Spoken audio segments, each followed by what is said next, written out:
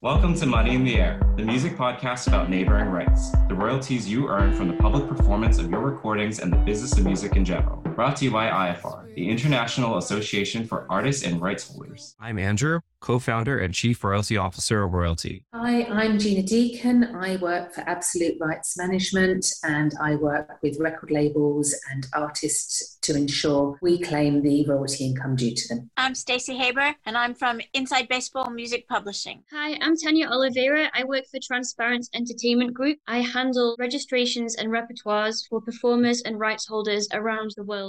Hey, welcome back to Money in the Air, the Neighboring Rights podcast brought to you by IFR, the International Association for Artists and Rights Holders.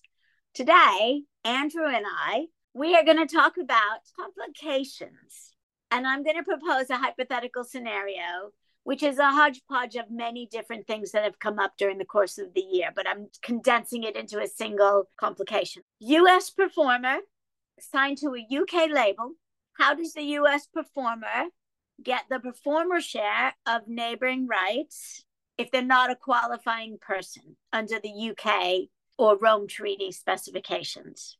There are three ways that this can all pan out. Most typical is if the US performer, if they're signed up with Sound Exchange and Sound Exchange has an international mandate with PPL, then they would receive a portion of the neighboring rights. This is the crux of the neighboring rights issue, that the US still does not pay terrestrial radio broadcasts. So therefore, the US performer under the international mandate would not receive a fully realized neighboring rights royalty if they went in that route, which is probably the most typical. But there is a way that we have a workaround for instances where you have recorded on a recording that is owned by a UK label or any label that is from a country that is a Rome Treaty signatory. And Stacey, do you want to talk about how that would pan out? What alternative would you recommend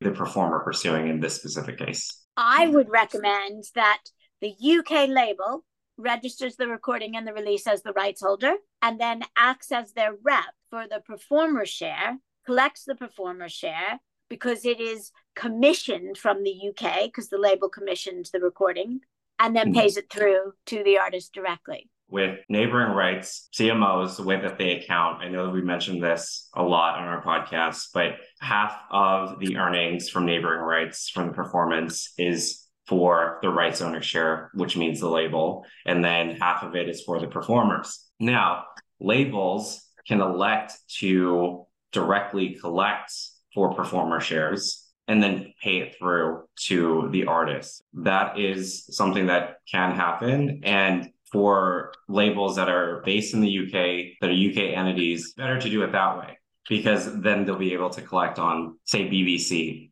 performances. Whereas if you're just with Sound Exchange and you're not passing that income through the UK label, then you would not participate in that. You would only be eligible for digital, non-interactive digital performances as they're categorized on a worldwide basis, which is SiriusXM and Pandora. And if you think about it, how big is SiriusXM and Pandora on a worldwide basis? That's a really good point. Okay, so my advice now is that they get a rep in the UK who is directly signed to PPL, and they claim the performer share for them. So that kind of brings us to our next question. So we're specifically talking about a subset of a overall catalog. Can we do carve-outs for partial collections of certain performer shares and not others? Yes, I do that all the time. We say that this agreement only applies to these ISRCs. That's amazing.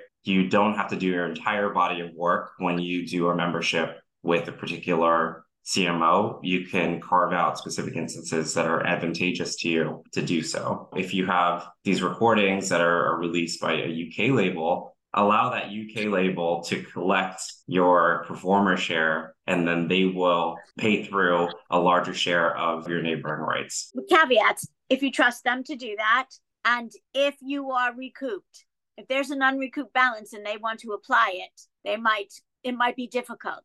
So in that case, get a rep in the UK. Yeah, the caveat there is the whole reasoning behind label share versus artist share is really meant to protect the artists and carving out these two buckets of the same income. Income will always flow through directly to the artist community. Stacey brings up a really good point. You have to trust the label with their accounting, and they have to then not apply the income against your unrecouped balance, because contractually they might be able to do that. And the other problem I can see with having the label collected is PPL statement doesn't say which tracks the money they're sending you is for.